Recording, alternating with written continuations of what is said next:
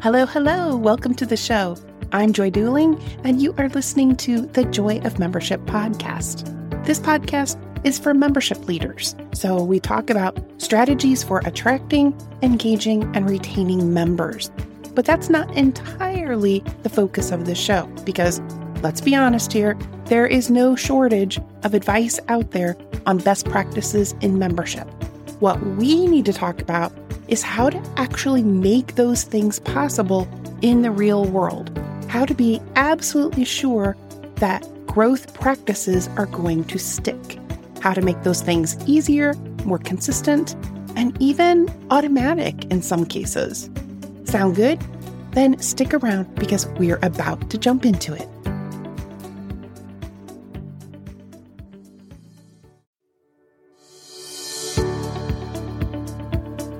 Hey there, Joy Dooling here, host of the Joy of Membership podcast. Thanks for tuning in for today's episode. We talk a lot in this show about providing members with value. If you've listened to many episodes, you've probably noticed that being truly helpful for members comes in many different shapes and sizes. And I hope that you find the stories that you've heard to be inspirational and full of little idea nuggets that you can apply to your own organization.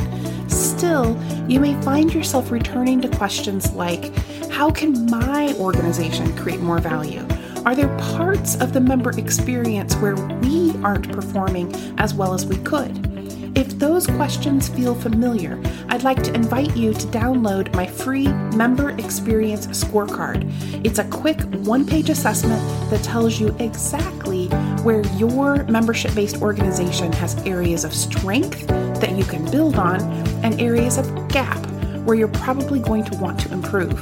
The scorecard is free, and in less than 10 minutes, you'll gain some actionable insights. You can grab your copy right now at joyofmembership.com/scorecard.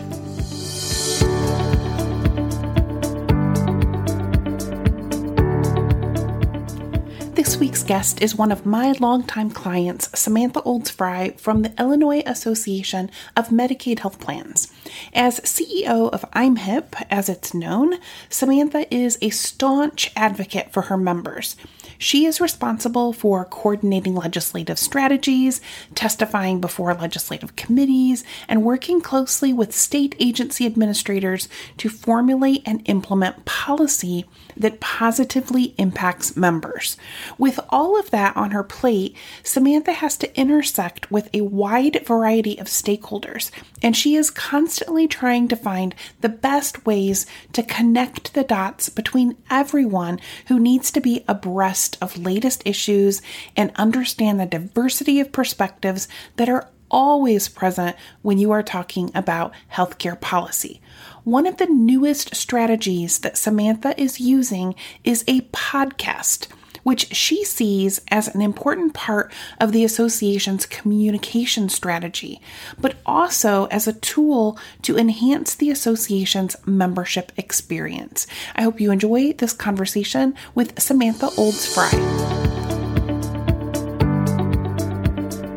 Hey, Samantha, thanks for being here today. I'm so excited to have you here on the podcast. I'm so excited to be with you, Joy. Thank you for having me.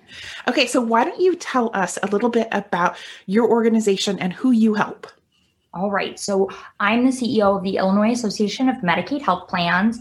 We serve the entire industry of health plans contracted with the state of Illinois to serve the Medicaid population. Collectively, the health plans serve over 2 million people across the state of Illinois, coordinating their healthcare services. So we see our role a little unique in that we both are serving, obviously, our health plan members. We're serving the industry, but we're also trying to promote and strengthen the Medicaid program as a whole. So we really take a public policy lens and looking at the integrity and the strength of the entire Medicaid program and looking at it holistically. So I noticed probably a year ago, maybe. Have you been doing your podcast for about a year? That sounds about right. Okay, so I've noticed over the past year, you've been publishing podcast episodes, and I wondered if you could tell us about what the podcasting is doing for the association. Why did you choose to do that? What can you tell us about that strategy? So the podcast started from really wanting to serve as an educator on public policy and the Medicaid program. And there's been a lot of confusion about Medicaid, Medicare, and healthcare in general for quite a while now. And so we wanted to serve as sort of an educator and simplify the discussion around healthcare. We felt like a podcast format was going to be a little simpler to do that, rather than a lot of written material, which already exists, but felt like it wasn't necessarily as accessible, but also that it's much more difficult to develop a lot of written material and publish it and sort of keep up with it and then go back and update it, than to just have a conversation with industry leaders and to have that. So it started off as just wanting to educate on the basics of healthcare, Medicaid, what does it mean to have Medicaid in Illinois, sort of general public health discussions, getting vaccines, basic stuff like that. It's since really pivoted to an opportunity to highlight both our members, so the health plans, and the trusted partners that we work with and the work they're doing as well. So having them on to talk about the work they're doing around health equity or the innovations that they're implementing, the supports they're providing to community-based organizations or clinical research that they're doing. We have a lot of clinicians at health plans and with our partners, and giving them a format to have that dialogue has really been helpful and is a unique way to engage and then promote our membership that maybe they wouldn't have had as, again, we could do a joint blog post or a guest blog post, but the podcast allows them to show their personality a little bit more and really dive in and have a genuine and authentic discussion. So your podcast audience isn't your members per se, but it's more the stakeholders that your members are trying to reach. Is that accurate? It's a little bit of both. So we view it as it's our members and it's the legislators that we work with, the stakeholders that we work with, the advocates, and then the public at large. Depending on our topics, we'll actually do social media advertising behind them and actually do a little concerted push. And then some of it is just we're posting that the episodes have been posted on our accounts and having people share them. It depends on the topic. So can you share a little bit about what you've learned about doing podcasting? I feel like I'm still so new at it, even though we've been doing it for a long time, especially in 2020, things have changed. So we've started adding, actually just in our upcoming episodes, we've started adding video. And I think that'll be helpful. So early on, it was really just sort of a traditional podcast and just having the audio. More often than not, pre-pandemic, we actually scheduled meetings and had people in person meet us. And so we could have a dialogue and really get to know folks and then dive into the podcast. But it was just still, even though we were sitting in the same room, it was just an audio recording. Earlier in the pandemic, we would just do either myself or just have somebody via a conference call and recording. But we've since pivoted to a Zoom platform where we'll have the recording, still publish it just audio as well, but then also publish the recording and sort of the dialogue. I really liked that because I did not love when it was just a conference call dialogue for the podcast, because especially when you have guests on, I think there's a component of interaction and seeing where the conversation goes with them. And it's harder to do that in a conference call format. I found that we were more likely to sort of step on one another simply because you can't tell, are they done with their sentence or are they just pausing? And being able to have those visual cues is really helpful. So I really enjoyed the video recording platform. I also think when possible, really scheduling out ahead of time, if you're going to have guests, the various topics and linking them together, having themes is always helpful just to stay organized and to stay on top of things. It's also when you're bringing folks on, people's calendars get so full, being able to fit everybody in. We've also pivoted. This is something that I'm grateful for, to having standing times that we're recording. So then our team is already booked and has that penciled in. And then we can offer sort of, these are the 3 dates we have open. And having that structure is really key in trying, because we found early on, once we started having guests on the podcast, that sometimes it would take weeks to get something scheduled simply because there were so many moving pieces. Because when we do our podcast, it's myself and Durandal as part of the discussion. And then we have our communications team who helps edit down the content and make sure that it's succinct and that we were clear, and just sort of having that outside person listening to it and saying, oh no, I didn't think that thing you said that you thought was really weird, I didn't think it sounded weird, or you dropped your pen, but no one could hear it. It's okay. Or, oh no, it was really loud. We've got to, retake that. So we've got those folks. And so there are a lot of people's calendars we've got to, work around. And so having that standing time is helpful. I also find my last little sort of tidbit is however long your podcast is, like if it's 5 minutes, if it's 10 minutes, if it's 30 minutes, I always find I need 10 to 20 minutes beforehand to just chat with the person.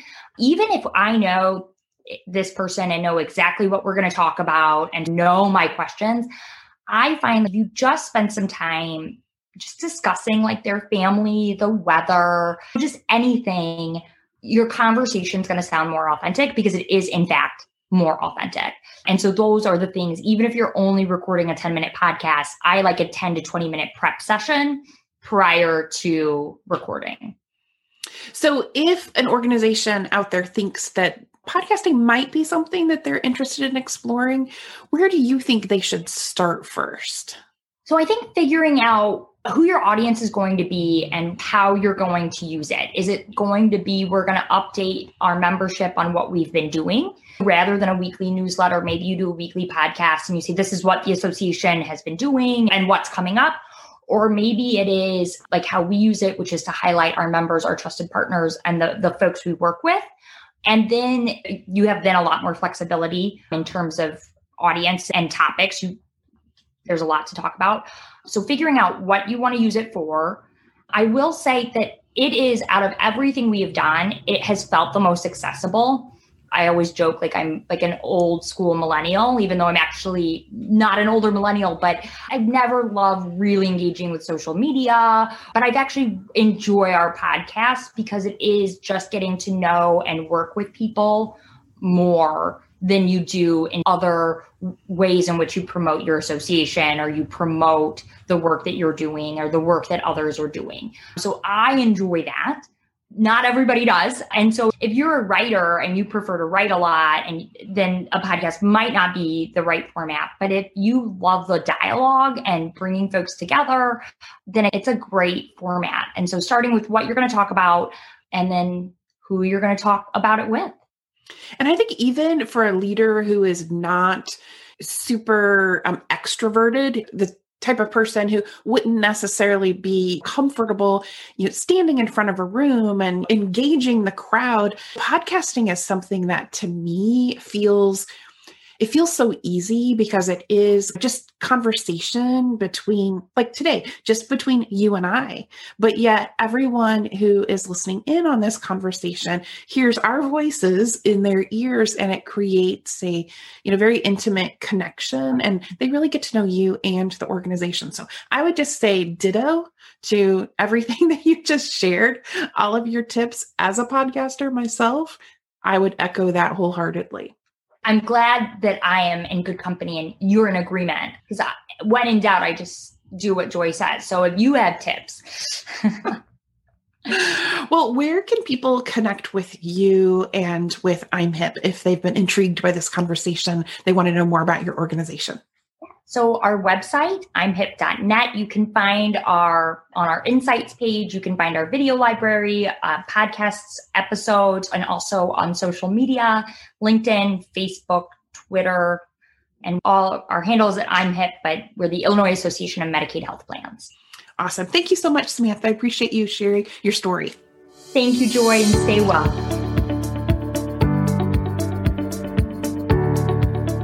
Joy Joy here, back with a few thoughts about this week's episode. In case you hadn't noticed, this is the 27th episode of the Joy of Membership podcast, which means I just passed over the 6-month threshold for the show. It has been a remarkable journey, and I'm grateful that so many of you have been with me for the ride. Did you know that as of January 2021, there were more than 1.7 million podcasts in existence, with a collective total of 43 million episodes? While podcasting once catered to an outer fringe of listeners, it has become significantly more mainstream. To highlight how rapid the growth has been, in mid-2018, there were only 550,000 podcasts. That's according to data from Apple, which means that more than 1.25 million podcasts have been launched in about 2 years' time. I'd never recommend that an organization start a podcast just because it's becoming popular. However, it is worth considering if it fits into the member experience you are aiming to create. In fact, it could be woven in as a strategy in several different stages of the membership journey. Now, obviously, a lot of people would think of it in discovery, which is the first stage of member experience, because it could potentially help more new members find out about you. However, podcasting also fits in the second stage of member experience, which is contemplation. Once a prospective member finds out about you, listening to your podcast may be what convinces them that there is value in joining. Beyond those early stages, if you had a private members-only podcast, that can be a great tool in the areas of onboarding and engagement, because in those stages, bringing members information that is timely and valuable is part of the benefits that you want to offer. Then as you get into pre-renewal and post-renewal stages, you have all sorts of opportunities with the podcast to showcase success stories that show the value of what you do, and you could even invite a renewing member to share their story with your listening audience. So with a little creativity, a well-planned and well-executed podcast can actually serve your audience at almost every stage of the member journey. If you haven't given any thought to podcasting as something that you could build into your member experience, it may be time to give it a try. In other news, for those of you who have been following along with the upcoming launch of my new member care software, I am delighted to tell you that we are still on track for a public launch by the end of first quarter. It has been so fun and super rewarding to see the pilot participants getting as excited as I am about what's actually possible with the software. It is specifically designed around the member journey, which I talk about all the time. When you get into the software, you'll see that it has contacts and conversations and pre-planned campaigns and automations, and it's going to make things magically happen around your membership journey that you haven't been able to consistently do if you've been trying to manually make everything happen. So if you would like to see what I have been making such a fuss about, or if you think that your organization might be interested in becoming a pilot site before the official launch, just go ahead and visit joyofmembership.com/software. You can see what I've been talking about, and there's a form there on that page to request a demo. And I would be delighted to talk with you during that demo about the possibilities for your organization and how it can really make a difference in how you serve members. That's what I have for you this week. I will be back with another episode next week. And in the meantime, take care.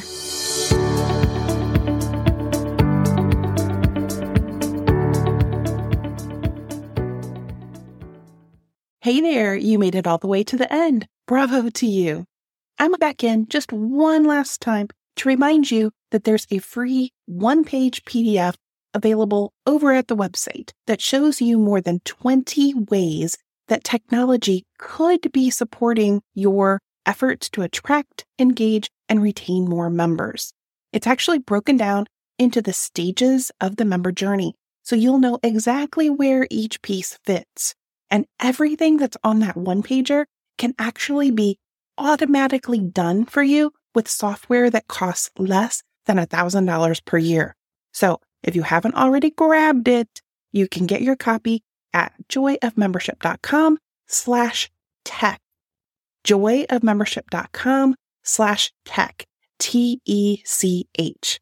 Have a great week, and I'll see you next time.